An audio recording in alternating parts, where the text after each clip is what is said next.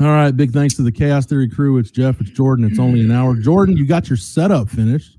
I see that. Yeah, I'm gonna put something on this wall. I haven't figured out what it'll be yet, but it'll probably be some posters or something like that. But not gonna do the milk card thing again, probably. Nah, I'll probably leave that at the parents' house. But yeah, I don't know. I haven't figured out what I'll do with this space yet. But these are like 90% of the credentials I have from like the last 2 to 3 years. So made pretty good space. But this one is the funniest one because Lake Travis, it's Charlie Brewer in a Utah uniform with the Lake Travis logo over the Utah uniform. Oh, yeah. And it's because that was the 2021 year. And that's actually the game I met like Nick Harris at, and like the whole butterfly effect of that changed my life. But no, they gave me a season media pass instead of just for one game. And I figured out that all their other season media passes were like players or past Lake Travis players who are currently playing in college. But they gave it out in week 1 of 2021 when Charlie Brewer was still at Utah, and he cleaned out his locker and left the program like a week after that. Nice. So it's like a little collector's item. One of the few Utah Charlie Brewer photos, probably. The one that I had like that was last basketball season. The season credentials for men's basketball had a picture of Chris Beard on there.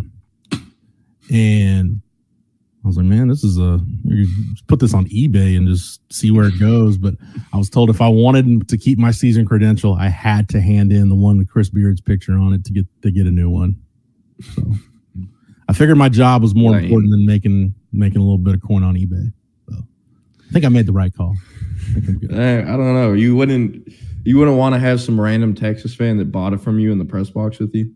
No. I think they were on the lookout for those. Maybe I'm pretty sure they all got. As a matter of fact, I don't want to speak for him. Chip might have been the last one to turn his in, not because for any nefarious purposes. He just, I didn't see him, and it needed to be one of those deals where like it had to be an in-person credential for a credential swap. So I told Chip like, hey, when you come in, they're going to ask for your credential. They'll give you a new one, but they'll be taking that one. So, yeah, just one of those deals. So that's the only thing like that I have. What year was Garrett Gilbert on the season media passes? Shit, man, I don't even know. I was actually thinking about that this morning, just because next weekend I'm probably going to go down to Houston, and I was supposed to go down to Houston this weekend, but I changed plans, and I'm going to Atlanta now to cover the Under Armour Atlanta camp on Sunday. With Hudson Standish and Colin Kennedy, we'll be driving from Dallas up there, so should be a fun weekend. But next weekend, I'm going to try to get to some schools in Houston, see some kids down in that area. And I'm also going to stop by P&G, which isn't Houston, Southeast Texas, Beaumont area. And the offensive coordinator at Port Neches Groves is none other than McCrary, who played with Garrett Gilbert at Lake Travis. And I was just thinking about how I'm going to do content for whenever it's A&M and UT, whenever they're playing again. Yeah. I'm going to do a lot of content with McCrary just because I know him pretty well. And, he coached me and I have a relationship there. And I was just kind of thinking in my head, what could that look like, and asking about other guys who played with Justin Tucker. And then I was like, I forgot Garrett Gilbert existed. I need to ask Jeff about that recruitment because I don't know anything about it. I know he obviously ended up at Texas before transferring to SMU, but outside of that, like I know pretty much nothing about Garrett Gilbert. And if anything went on at Texas besides his poor play or whatever, I don't know about that either. There wasn't much to it. Texas, kind of the mistake that was made was quarterback got, I don't want to say neglected, but it wasn't a priority, as high a priority as it should have been in 2008. And, 2 year in-state. I won't knock Texas as much for the RG3 thing because the only college coach that really recruited him to play quarterback was Art Briles. So it was kind of one of those deals that if Art Briles had stayed at Houston, Robert Griffin would have gone to Houston, but Briles got the Baylor job, so that's where RG3 ended up. The other quarterback in state in that class that you can't fault Texas for was Andrew Luck. And, whether, it's revisionist history, Some people on that staff will say they didn't push hard enough. They didn't make him a priority. The other people on that staff will say we figured he wasn't coming here anyway, so we didn't really push.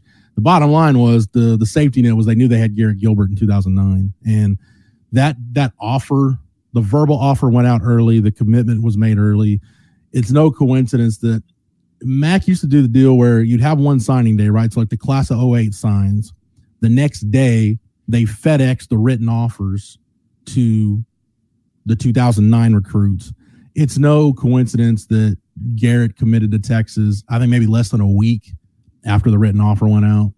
So, yeah, it was – there wasn't a whole lot to it. And what? So he was 09, and in 08, they just whiffed on Andrew Luck and whatever happened with RG3, obviously. And they were cool with it just because they were like, we know we got Garrett Gilbert, who was like rated as the number one player, right? The guy. I mean, I forget the nomenclature, but at the Elite 11 camp he went to, he was voted, I think, most likely to win a national championship of all the Elite 11 quarterbacks that were there. I mean, you had guys like Jackie Sherrill went on record saying Garrett Gilbert was the best high school quarterback he had seen since Dan Marino. I mean, you had people saying stuff like that. And I think what really sold me on him was he had a labrum injury that he had surgically repaired that spring of 08. And then I watched him at the state 7-on-7 tournament. Actually, Garrett Gilbert's actually the recruit that changed everything for me, because I wrote a story for Inside Texas. They found out I was going to be at the state tournament. And then I actually got in touch with them. And they said, hey, can you write a story on Garrett, since that'll be the first time he throws publicly since the surgery. I went down there, wrote the story, and then ended up getting hired by them to do recruiting full-time later that fall. And here I am now. But at any rate, after the shoulder surgery, man, he looked as good as ever. Like it didn't. I figured it was one of those Drew Brees things where Drew Brees had like a labrum tear, I think, then gets a surgery. Then he's got like this bionic arm, when he gets to New Orleans, and is fine and is now on his way to the Hall of Fame. Garrett had a great senior year, and it was just kind of expected. Okay, he's going to step in and be the guy. I do the two things with him. I wonder if he didn't have to go in and play that national championship game, how different things would have been for him. And if Texas didn't change the offense completely from his freshman year to his sophomore year, how different things might have been.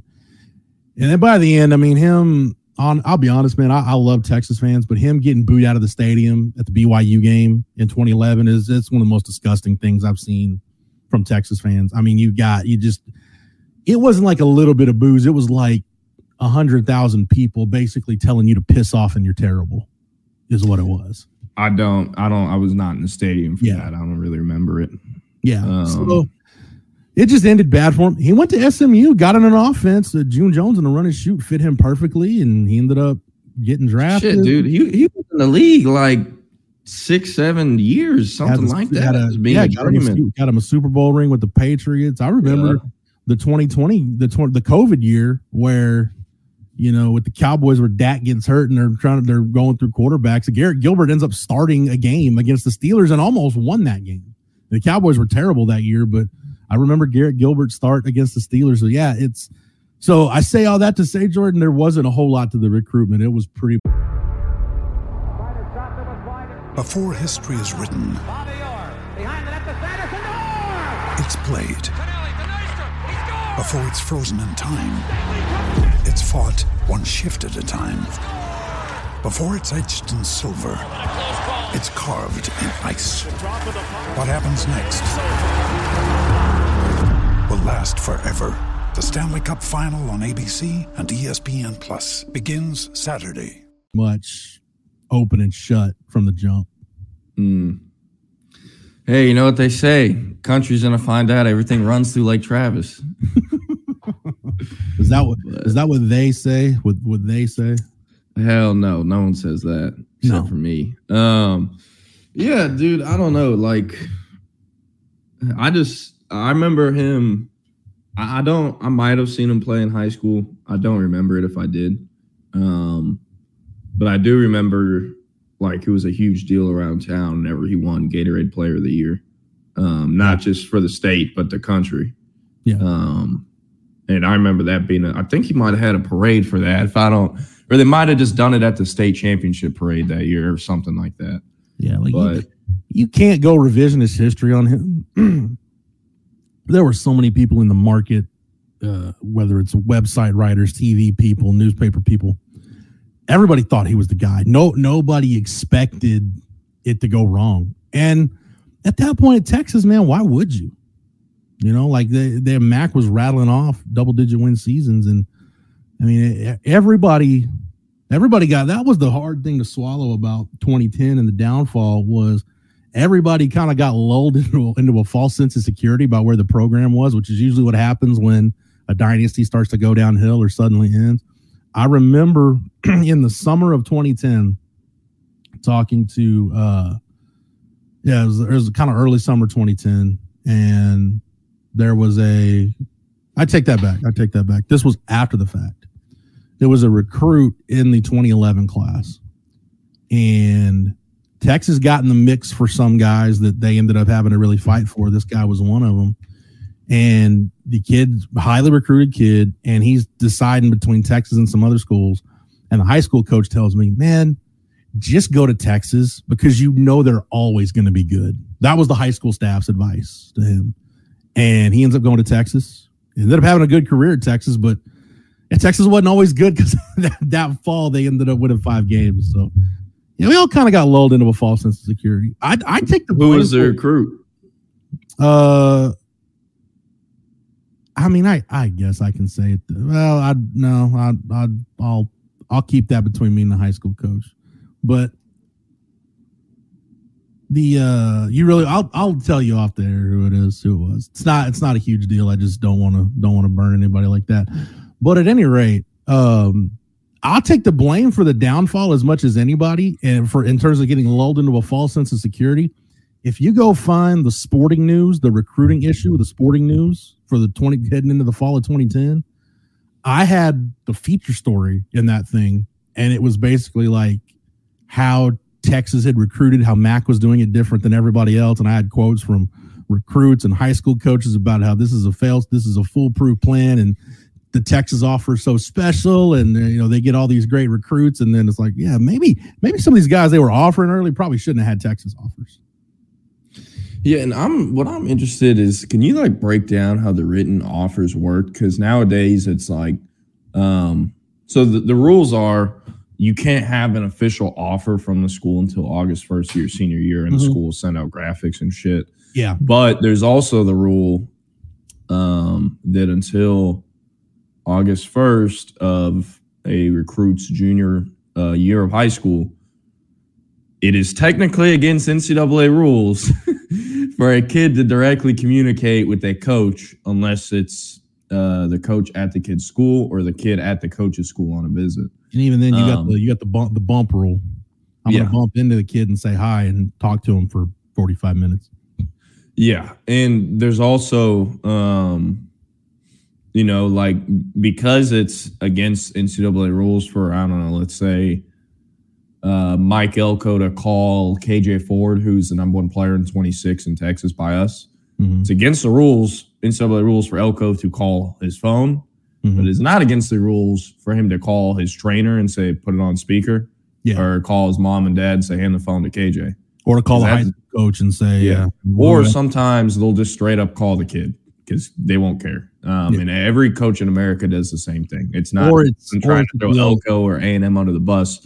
Literally every coach in America does this. The other deal I've heard of too, I've heard of coaches, you'll call the trainer or the high school coach and say, hey, have so-and-so call me at such and such time. So that way the coach knows he's in the office or at home or wherever that he can take the call.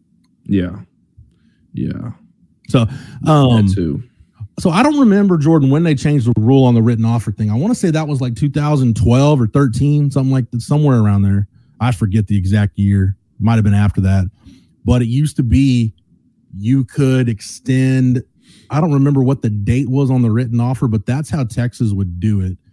I think the written offer could come, I want to say September 1st of your junior year. So basically like the fall of your junior year, starting September 1st, I think is when you could get the written offer. The NCAA, I remember it was almost a year where they backed it up because for some reason they thought, oh, well, if we just back up when the written offers are extended, we'll curb recruiting. Like, no, you actually, in a lot of ways, made it worse because then the term uncommittable offer got brought into nomenclature. And once you've got that written offer, unless you do something to screw it up, you've got an offer. So that's how Texas did it. They didn't offer anybody early. They took their time, and that's how they did it. Either Mac would they would FedEx some guys their offers. They literally got them in like FedEx envelopes. They were FedEx to the school, and guys would get them. Or the other big thing they did was the junior day. They would take the junior day, and that's when guys would get formally offered, and everything would go down. But the one thing that I never really does that answer your question? Was there anything you wanted to know on the written offer part? Sounds pretty much the same protocol, just dated 15 years ago or however long ago. Pretty much. The thing that always I initially hold on, I gotta adjust the contact lens. Hold on, I gotta touch the eyeball real quick. That's bugging the hell out of me. Oh God, that's better. The one thing that I used to be like, wow, that's awesome, but then in hindsight, I'm like, dude, that was terrible. Was on signing day, Mac would get up, and really it changed. The time frame when it changed was kind of 2005 to really 2007, because Mac got burned on signing day by Ryan Perilou, Martellus Bennett, Fred Rouse. There was that whole class that basically the signing day 2005 was a dumpster fire, and that ended up being pound for pound Mac's best class. Like Jamal Charles, Colt, Roy Miller. Like I think of the 15 signees, I think 11 of them played in the NFL. So, but it was a dumpster fire. So Mac got burned there. And then he had guys like when guys started getting in trouble on campus, it was James Henry, Robert Joseph, Dre Jones, guys, Jordan, you probably never even heard of. Guys that were getting arrested, guys that were messing up publicly.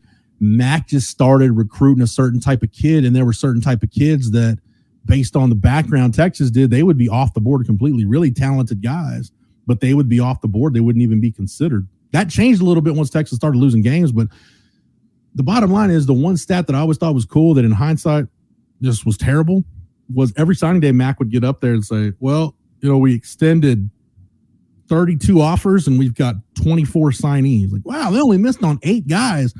Well, dude, you narrowed the scope so much and made decisions so early that, again, like there are some of those classes where like a third of that class, kind of like you were talking about the 22 class. This was Mac almost every year. A third of that class, by the time they signed, you probably wouldn't have taken them, and you probably shouldn't have taken them. Because like, dude, they're not going to be. There's so many guys in the state that are better than this guy at whatever position. So it was like, oh, man, Texas, they really know who they want. Well, yeah, cherry pick and recruit sounds great until you completely screw it up. Yeah, like I'm just trying to think of like a coach trying to like the thought of a coach in today's world getting on the press conference for signing day and be like, yeah, sent out like 250 offers this year, but we got the top 32 guys that we wanted. We got them all 32 of the top guys. Yeah, we got them. You know what I mean? Like Texas Tech. Let's see how many offers Texas Tech sent out while you're doing that 2024. And while you're doing that, this is all this. Likely a chance this isn't accurate and it's missing about 20 of them just because offers show up on here based off of them getting put in. Not every single one gets put in. But in 24,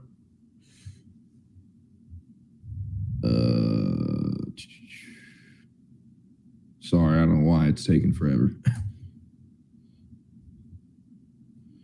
They sent out 149 offers in the state of Texas.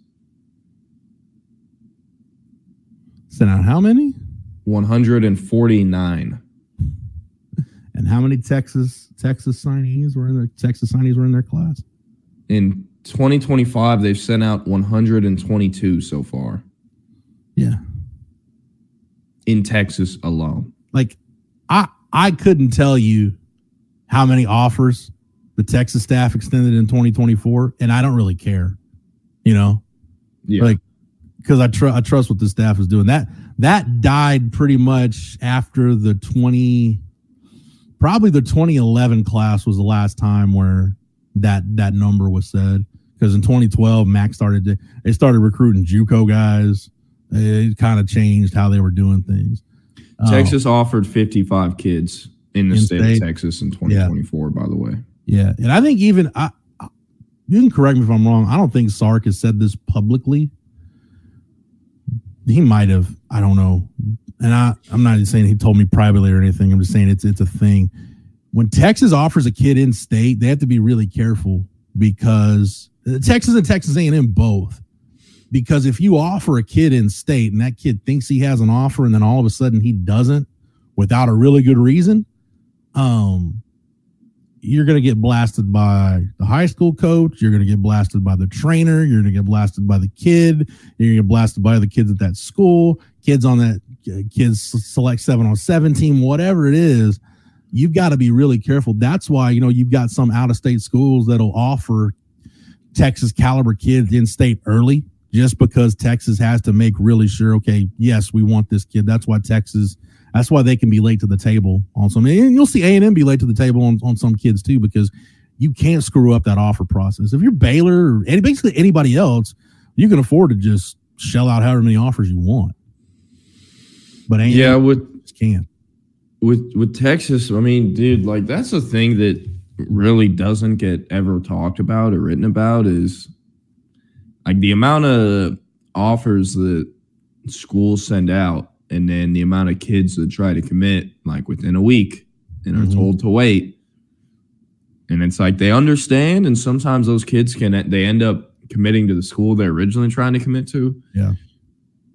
But it's like, I don't know. Just one thing that really bothers me is kids are getting offered way too early nowadays. Yeah. And way too many schools are offering way too many kids. And it's not like I have nothing wrong with kids getting offers. The reason I say the offers early is because we'll see kids with 30 offers as a freshman that end up signing with SFA or Purdue as a senior. Mm-hmm. Yeah. And the writer is saying signs with Purdue over offers from Alabama, UT, Oklahoma, but everyone knows what really went on, right? Yeah. And like, I don't even just think about what that does to a kid. You know what I mean? And like his head, he can't, he thought he was a top player in the country at 14, 15. And as time moves on, people physically develop, catch up to him. And now all his buddies are going to wherever, and he has to go to Purdue when he was getting recruited and called by Nick Saban and Sarkisian as a freshman or whatever. Yeah. You know what I mean? Like that's hard on kids. And I don't even know how that could be covered in a way, but I would love someone to try. I'm not going to be the person to do it. But I'll tell you the sport where it's worse is basketball. That's been going on in men's basketball for years because you're getting more exposure as a middle school kid, as a 7th and 8th grader, and you'll get big time offers and some guys will even commit or whatever. And then by the time you're a senior, maybe you were great because you were 6'2" in the 7th grade. Well, guess what? As a junior, you're still 6'2", and everybody in your peer group is now like 6'4" plus. So you're just a guy. That happens all the time in men's basketball. Yeah, and with football too, like I don't know. Like for example, this is okay. I'm cool with saying his name. I don't think it's a big deal. There's a kid from spring in the 2022 class named Dorian Friend. Also went by DK. Was part of a really fun spring high 2022 class that year that went like 4 deep in the playoffs and got stomped by Duncanville at the Star. But ended up at Houston. His dream school growing up the whole time was A&M, right? A&M knew that they were his dream school and that they could get him as soon as they offered. And keep in mind, he was like 6 foot, probably 170, maybe 5'11", 170. Like 87, 88 3-star. Like not an amazing prospect, not a bad one either though, right? Yeah. Like there'll be about, I don't know, a handful of those kids in each class that Texas and A&M signs each year. Like that's not out of the blue. Yeah. And A&M had him visit a bunch, still wasn't offering him. After a year of him visiting he visited like 4 times in 1 year without an offer. And usually by that time nowadays, kids and parents will be like, bro, like fuck A&M. We're not going there anymore after we've been there twice and they haven't offered. Yeah. A lot of families will do that. Mm-hmm. But they kept going because that was his dream school and he wanted to play there, right? So when it came time for them to finally offer him, They do it in Jimbo Fisher's office in the summer going into his senior year after camp. They offer him, tell him we're going to recruit you. You're going to be one of our top guys. He goes, okay, I want to commit. And they tell him he can't. You know what I mean? Like, what the actual like, what? Yeah. If you're waiting that long, like, you should be ready to take the commitment at that point. Yeah. So, yeah. And it's funny because A&M had some apologizing to do because the Spring High head coach at the time was Trent Miller. DK's senior year was Trent Miller's last year at Spring. After that, he went and took a job to be the head coach at Willis, where he coached DJ Lagway. Yeah. Ooh, so A&M had some apologizing to do to Mr. Coach Miller, but that's what went down. And after that, DK never returned to A&M, and I think A&M and him kind of went their separate ways, and he ended up coming to Houston on signing day. He could have gone somewhere better than Houston, but to be honest, he just took too long to commit. And that's another thing that like really upsets me with so many of these kids is like, dude, I'm never going to tell you what to do. I'm never going to advise you anything. But you're going to have more options on where you can commit if you do it in the summer rather than in November. Yeah. Right.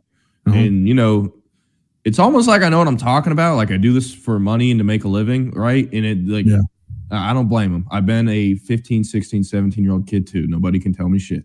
Right. But it's very annoying and upsetting to see when a kid tells you, no, I'm good. I'm going to commit to this school in November. And then you tell him if you get hurt, you're going to lose all your offers. And that's what happens. And he has to walk on somewhere. Yeah. I think the piece, I've stopped giving advice because nobody ever takes my advice. Like my advice to, especially, it's mostly the kids off the radar. It's really weird. Like I've had kids over the years call me and like, it's even not necessarily Texas, it's just other schools like, hey, how do I commit to fill in the blank school? I'm like, well, did you call the coach? No. I'm like, yeah, you probably need to call the coach. I'm like, have you talked to your parents? No. Like, well, who have you told? Like, well, me and, my trainer talked about them. Okay. You go home, talk to your parents, and then you need to go ahead and call the coach because if you're going to commit, the head coach is the only one that can take the commitment and it matters. Oh, okay, cool. Thanks. So I'm like, dude, to your point, you talked about this a couple of weeks ago. Like some kids just have no concept whatsoever of how the recruiting process works. Yeah, no. So, we talk about Micah Hudson a lot. I had a close relationship with him, but I also had a close relationship with Selman Bridges. And I filmed his commitment video. And part of the video, it ends by Selman, it ends he's committed to Arkansas. Yeah. So whenever I've done commitment videos, I always try to, I have a vision for what I think it should look like, but I always try to kind of let the kid decide because, it's his announcement, it's his life, right? And for Selman, I'm like, okay, how do you want it to end? How do you want to commit? And he's like, I don't know, like, how do I commit? And like, he's like, I just like post a graphic.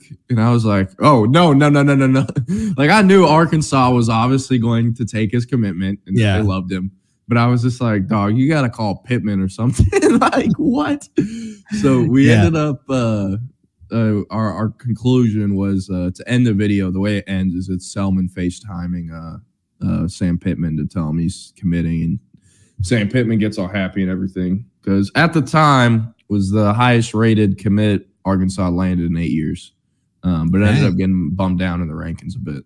So 8 years would that have been Alex, would that have been Alex Collins? Maybe. Yeah.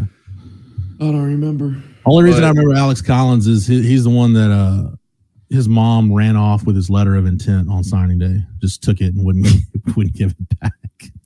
Yeah, there's a 5-star whose mother did that in 2023. Peyton Bowen is the kid's name. Yeah. That dude, I'm telling you what, man. If like I think I could write a book on Micah Hudson's recruitment because I know everything. Yeah. Peyton Bowen, I don't know much, but I know someone who knows mostly everything. And it's like, I want them to write a book. Yeah. Because like the stuff I've been told, it like can't really ever be reported unless it's like 30 years from now. Yeah. It's funny, man. Whenever Mike, by the way, any Texas fan, if you haven't bought Mike Roach's book, The Road to Texas. You got it on the shelf, Jordan. Mine's over here on the.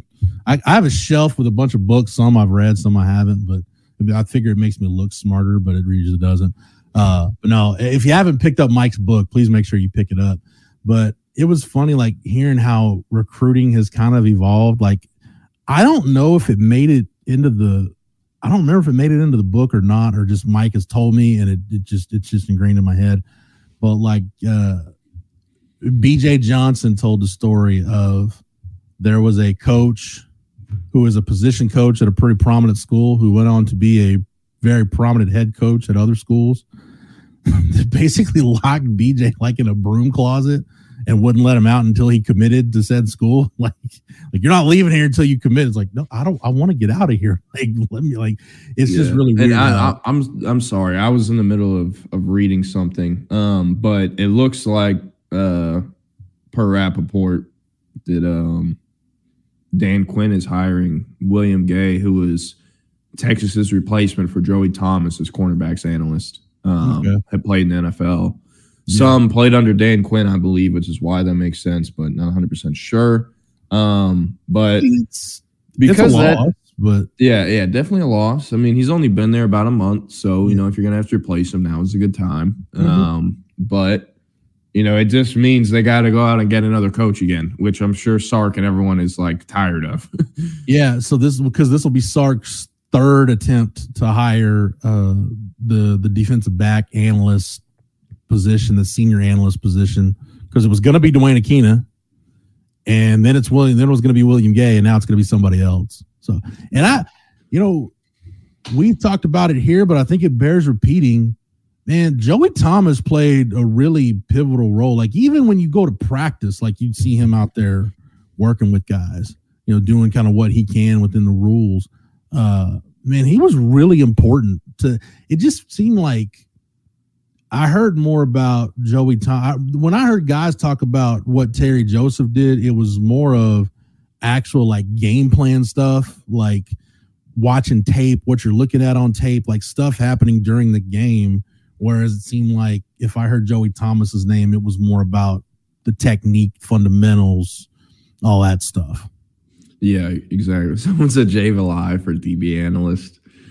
Yeah, I don't know about all that. I'll just take your hot sports opinion on Jay Valai. I'll take it right here. We'll just put it over here on the shelf.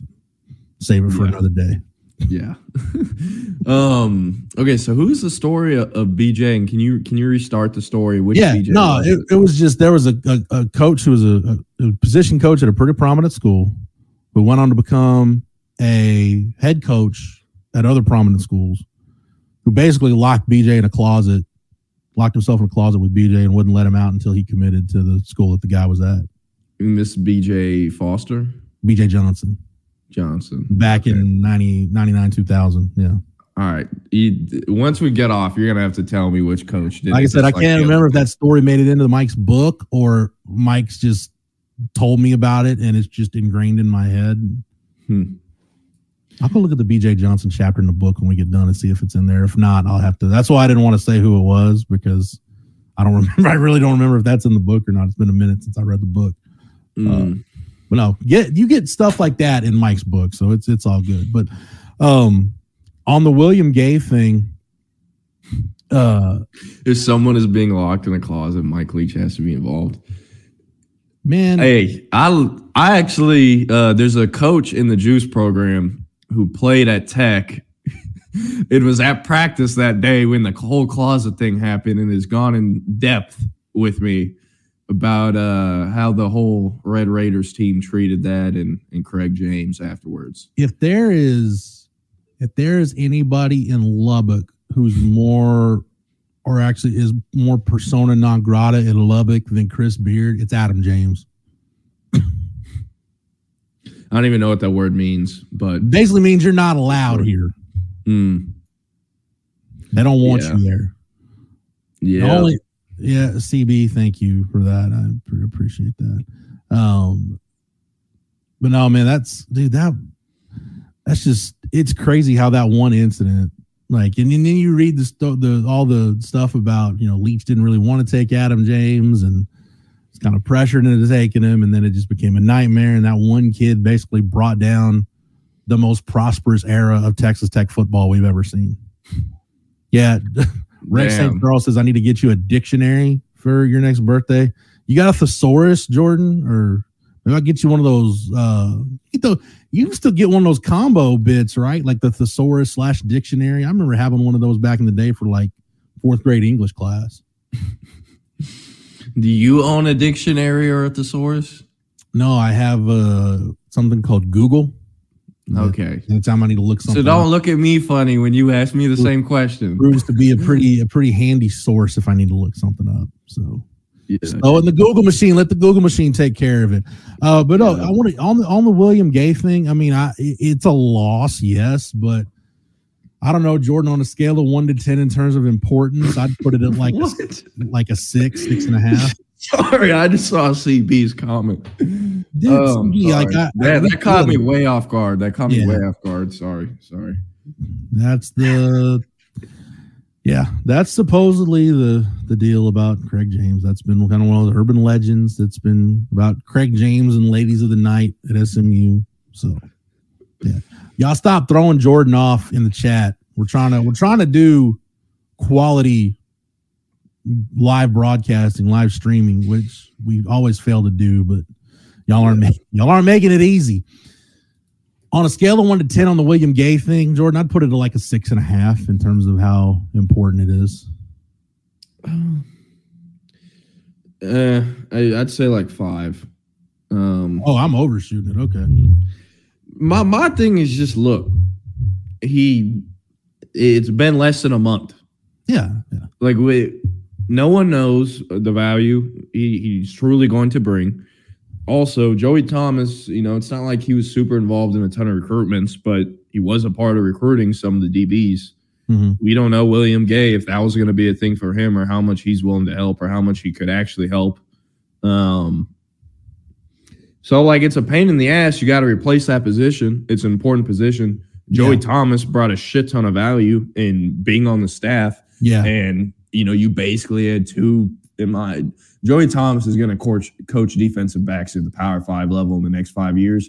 So, in my opinion, you effectively had 2 cornerbacks coaches or 2 Power 5 cornerbacks coaches on your team. You just had one of them for 50 or 60K or however much an analyst makes. Mm-hmm. That position is very important. Yeah, but in terms of Gay, he hasn't shown kind of how much he's worth. So I got to go with 5 just because the having to replace that position is going to be a pain in the ass. I said 6.5, thinking more about the position, the value of the position than William Gay specifically. Because I'm with you. Like if you're there for a month, how much of an impact can you really have? Like, does any Texas defensive back that was at Texas when Jerry Gray was the DB's coach for like 3 weeks? Does anybody remember that? Was anybody really impacted by Jerry Gray leaving? Actually, with William Gay leaving, I think we could maybe see Andrew Makuba in the portal. That was sarcasm, by the way. Somebody's going to run to Orange Bloods with that or something, or you'll get an angry thread on our board. Why are you dropping intel on the YouTube show and not on the board? No. Speaking of intel. I do want to get your take on some stuff that Chip had in the Insider. It was kind of a big staff contribution week with the Insider. But I wanted to get your take on some of the freshmen and see if any of this surprises you. Chip's got plenty of winter conditioning notes in here. Some stuff on Maurice Blackwell, some stuff on Kendrick Blackshire. But stuff that I wanted to get your take on there are basically 5 freshmen who Chip mentioned something about this week that he heard. Some of them I don't think will take us as long to go over, but I just want to run these down, Jordan, and get your thoughts on them. Yeah, I haven't read it, so this is all going to be new to me, by the way. From a source on Xavier Filsaime, attacks every workout, great energy, end quote. Yeah. I don't know. Like, in this job, you can kind of, like, once you've been doing it enough, you can get a good sense of who is going to have an easier transition to college and who isn't. And not on-field stuff, but what you said, Jeff, and how they attack day-to-day stuff. Yeah. Phil Smith was never a guy I was worried about with that. And for him, when I'd go to his games or other McKinney games to go see Pettijohn, before they had offered him, which is kind of crazy because he's a year younger. Yeah. He would always I would notice, like, the coaches at McKinney are talking a lot less to him than the other kids on defense. You know what I mean? Yeah. And whenever there's motions or stuff is changing, I remember they were playing Prosper, which is one of the best coach teams in Texas high school football. Him and Pettijohn are the ones calling everything out, right? The coaches aren't really screaming anything from the sideline, none of that. It's Phil Smith pointing everything out. And I could just tell then, like, I have no idea what the hell he's saying, but high school safeties usually don't act like that or carry themselves like that. Right. So not super surprised, but, happy to hear it. The next one is on Colin Simmons. And again, these are early enrollee freshmen who've been standing out in winter workouts. You can get this in the Insider and Horse 24/7. On Colin Simmons, quote, he's put on at least 10 pounds of good weight already. I know Colin's mom came out on Twitter and said that he's gained 20 pounds. And I'm like, all right, 20 pounds in, 3-4 weeks. I don't know if that could be all good weight or what the deal is, but Colin Simmons building on his frame nonetheless. Look, I like it, especially that they're able to do it this early, but it's going to be very important that it's good weight. The 10 pounds of good weight and the mom tweeting 20 pounds kind of gives me a little hesitance. Mm-hmm. But, like I said from the jump, I know people weren't super happy with my take on Colin Simmons as a prospect, but what I did say is that if he's going to be a first rounder, he needs to put on at least 20 to 30 more pounds while also retaining his explosiveness and his speed, because that's the best part of his game. That's what makes him who he is his speed and explosiveness, his burst off the edge. So if they can get 10 pounds of good weight on him, or even, I guess, just 20 pounds of weight before summer, that's good. But the most important thing out of all this isn't how much weight is going on him. It's how explosive, like how much of his explosiveness can he retain while continuing to add weight. Because, again, he's under 6. He's probably 6'2.5" barefoot. He's going to run into tackles like Kelvin Banks. Not that every SEC tackle is going to be a top 15 draft pick like Kelvin Banks, but you're going to be facing dudes of that size, of that stature, of that talent, once every few games in the SEC. So it's incredibly crucial that he retains his explosiveness. And, we're not going to be able to tell that until the games start in the fall or spring ball, but, it's something that needed to happen no matter what with Colin Simmons. And, it's a good thing that it's happening before the first month is even over. You think about a guy like, and kind of my best case scenario for Colin Simmons in terms of a comp was Von Miller, just because I think the body types are kind of similar coming out of high school from the same part of the state. And Von Miller, the Hall of Fame defensive end at 250 pounds. Well, how do you get to be a Hall of Fame defensive end at 250 pounds? To your point, you put on that weight, but you maintain your explosiveness, your ability to strike and, make an impact at the point of attack. Because it's not just about, especially at that level, it's not just about running the arc and getting to the quarterback. You got to be a 5-tool guy to be as good as Von Miller has been throughout his career. And that's going to be the deal for Colin Simmons. Like you said, can you gain that kind of weight and still be able to have that kind of explosiveness that makes you a really good prospect? That's kind of where those edge guys, those linebackers are. Like I look at a guy like, I'm looking at Khalil Mack right now. Khalil Mack, when he went to the combine, was 251 pounds. So what you're saying about the 20, you said what, 25 to 30 is what Colin Simmons needed to gain somewhere in that area? Yeah. So majority of his high school career, we had him listed 6'3", 225. But the 225 was actually verified at like 221. Okay. And the 6'3" was really, I think, like 6'2.5". Okay.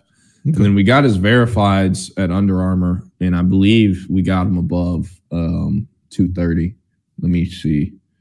We got him 6'2", we got him 6'2", 230. So that means they must have verified him at 6'2" barefoot. What do you have for arm length on him, Jordan? I'm not sure. I don't have access to our database with all that stuff. And someone's told me, but I don't know what it is off the top of my head. It's definitely over 34 though, or else he probably wouldn't be a 5-star. Okay, because I'm looking. Khalil Mack Von Miller was 33.5 at the combine with arm length. Khalil Mack 33.25. So I don't know. Maybe I'm wrong then. I know for our scouting team, having plus 34-inch arms is like one of the most important things, and especially at edge and offensive line. And unless Colin has to be in the 33s, I feel like. Yeah. Because if he was 32, I doubt they would want to keep him as a 5-star. Yeah, it's going to depend on the body type because, like, you look at arm length. I'm just looking at the defensive ends, the edge guys, not ends, but outside backers who were hybrid guys that were on the NFL All-Decade team. I mentioned Khalil Mack and Von Miller. Then you got Chandler Jones, 35.5-inch arms, but Chandler Jones is almost 6'6" legitimately. So, yeah, and he lost his mind. Those Jones brothers, man. Who knows? Who were another thing before we get done talking about Colin. Another thing that I really like for him as a freshman is that Texas doesn't need him to play a ton of snaps. They don't. He can come in and be a situational pass rusher, which is the best case scenario. Yeah. And start him off in the first few weeks, just a couple plays a game, just like Anthony Hill, where he was effectively kind of a situational pass rusher. There obviously are different players, different positions, but as the season goes on, acclimate them more and get them more involved. But to start the season off, like Colin Simmons isn't starting. He's not. And if you expect that, then you're probably the same people who thought Arch Manning might be leaving in the portal. But yeah, I guess that's for Colin. The thing, and for him, I've always wanted to see him care more for the run. In high school, if it wasn't a pass, he kind of would just stop. Sometimes, he took plays off. I talked about it before, but his freshman year, you don't got to worry about him being committed to stopping the run because you're only going to play him as a situational pass rusher. But as he continues into year 2 and on, they need to get him to commit to, playing all 4 downs because he's the type of athlete that can do that. Very different backgrounds with the guy I'm going to mention, but that's basically what Jackson Jeffcoat was as a freshman, situational edge guy, and then as a sophomore, he was starting. So that's just a 5-star to 5-star comparison if you want to look at what the arc should be for Colin Simmons' career. The other guy, Jarrett Gibson, quote, he's trying to outwork everyone, end quote. Yeah. Man, IMG, they I believe Jarrett got to started at IMG, or started his career at IMG, my bad, as a sophomore. I know he's originally Actually, no, I think it might have been as a junior because I believe he's originally from Gainesville, went to a school in Gainesville as a freshman, then went to a school in Georgia as a sophomore. But I might be mistaken. But anyways, I'm not surprised at all. It's IMG, man. I have never seen a team warm up with like such efficiency, and also it's like everyone is moving together and in sync at the same time. Like everyone steps with their right foot and their left foot. That's what it was like seeing IMG warm up. So, anytime you can get a kid from there, it's a plus because they're going to come in disciplined and ready to bust their ass off, just like Jarrett Gibson is. When you win stretch, if you win stretch before the game, I would imagine that's how you win most of your games if somebody looks over there and sees how you're dominating stretch. Daniel Cruz, this fits Jordan pretty much exactly what you said he was going to be from the early impressions. And again, you can get over to the Insider Horns 24/7 and get all of the winter workout notes. On Daniel Cruz, quote, he's a strong kid, good head on his shoulders. Pretty much exactly what you said he was going to be at Texas. Yeah, dude. Daniel Cruz is one of my favorites. He's kind of a quieter kid. He showed up wearing the I'm Horny shirt. So I think, a lot of Texas fans might think he's more of a jokester than anything. But Quieter kid, really humble. And kind of from the time Kyle Flood first saw his film, he treated Daniel Cruz like he was a top offensive lineman in the country. And it's because Kyle Flood viewed Daniel Cruz as a top offensive lineman in the country. And as the best center in the country. Yeah. Like from the moment they saw him, their thought was, this is the center of our future. I'm serious. Like I had that from sources. That's what they were calling Daniel Cruz, the center of our future, is what coaches at Texas were saying. Yeah, and no disrespect to Connor Robertson or anybody else, but they've been waiting to find that guy. And Daniel Cruz, 24. Yep. Daniel Cruz is that guy. And also the thing that made him special, he started all 4 years at Richland, and he started at all 5 positions. That is incredibly rare that you're going to do 4 years and at 5 different positions. And a lot of fans have different opinions about NIL. For him, it was always going to be Texas just because you can't bet against Kyle Flood. But also, his family doesn't have the most financially stable background. So whenever he was getting offers from every school in America, he would say, NIL is going to be important because I feel like I have to provide for my family. Yeah. Once that became a thing, we knew, this might be the number one offensive lineman on the board as a center. Yeah. He also loves Kyle Flood. They're also in state and close by. And if it really comes down to it, we know Texas is going to have more than anyone else in NIL. And around that time is when kind of the whole industry started to feel confident that it was going to be Texas for him. And the last guy on the list that Chip got from the sources of the 5 newcomers, Brandon Baker, quote, super athletic, needs to get stronger, but you can see it, end quote. Yeah, man. That was anyone in California you ever talked to about Brandon Baker, anyone you ever asked about him, what do you like his game? Like the first thing that's ever, like always brought up is athleticism. Yeah. I always thought it was weird how he didn't really play like any left tackle in high school. He only played right tackle. But I believe he also got in some reps at guard in his time at Mater Dei. And it's becoming a big thing. I don't think we've ever talked about it, but 5-on-5 competitions where it's the same concept as 7-on-7, except it's offensive and defensive linemen.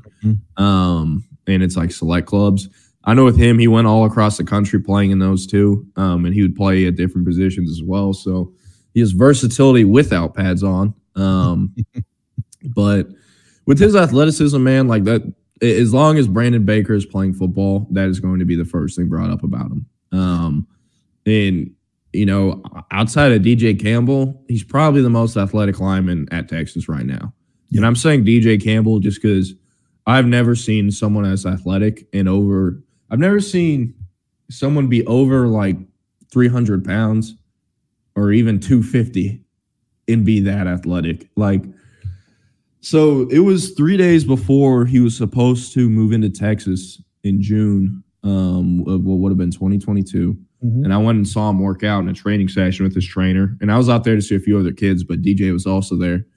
And they were just doing ladder drills. And it was, I can't describe it, but it was genuinely ridiculous how much faster he was than the other kids that were there. And the other kids that were there were all college. Like I was there to take photos, not to cover for recruiting, to take photos. And DJ going into his freshman year at Texas was faster than 3 linemen from Tech who were going to their senior years, linemen from Houston, SMU. He was better than all of them and more athletic and faster.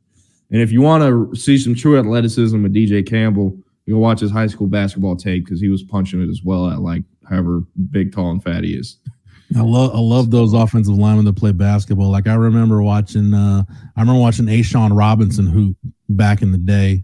And that's when I was like, dude, this dude is a unique athlete, man. I always figured he would have been look, he's an NFL player. He was a good player at Alabama, saying a 2nd-round draft pick. He's been an NFL player as a defensive lineman. I just always thought, man, if you put Ashawn Robinson at offensive tackle, I felt he could have been a dude that plays double-digit years in the NFL. And that's mostly from just watching his feet on the basketball court. And long arms, I thought he would have been a really good offensive tackle. Time will tell with Baker in terms of the arm length, his NFL upside as a tackle. But I think at Texas, man, the athleticism is going to give him a chance to play left or right tackle, whichever one. And it's nice that we're talking about offensive linemen not just that Texas is in a position where they can stockpile guys, but that they keep stockpiling guys. And you're going to have some really good linemen at some point transfer out of this program because you're going to want to get on the field. You're going to want to play, and there's just not going to be a spot for you at Texas. But the way Kyle Flood's done it, man, he has completely transformed that room since he's been here. And I've been waiting on it far too long. And, we probably don't see Brandon Baker until 2025, and I'm totally fine with that. Yeah, for sure. BK, how's it going? It's good, gentlemen. How are y'all doing today? Terrific. I actually have to get off here a little bit early because I got to get going to Dish Flock for baseball availability at 1:45 today. So you boys know how that South Austin traffic can be. Yes. Good luck getting off, Jeff. I usually do have a problem with that, but I'll try to make it snappy today. So yeah. You guys can look in the chat. CB's in there talking about Craig James doing something with Ladies of the Night at SMU and all kinds of stuff. So I'm sure you guys will have something good in store. I heard Jordan cracking up a few minutes ago. I left the room for a minute. And I was like, what did I miss? And then, it was hookers. Jordan loves his hookers. We know that. Oh, man. Look at that. Oh, my God. This guy. Yeah. Poor Jordan. Where's the spot to go in Dallas, BK? Somewhere off like Harry Hines or Harry Hines. And go get caught over there with Jerry Jones. Yeah, Harry Hines doesn't have the same ring that it used to, right? It lost a little bit of the flash that it had back when I was growing up. And I'm sure by that point, it had already lost a lot of the flash that it had before I was born. So, but you could still get into some trouble, some good kind of trouble. Down Harry Hines. Yeah. Indeed. All right, boys. I will get out of the way. BK, Rodney, you guys have a good show, and we'll be back to do it tomorrow. Yes, sir. Great show, fellas.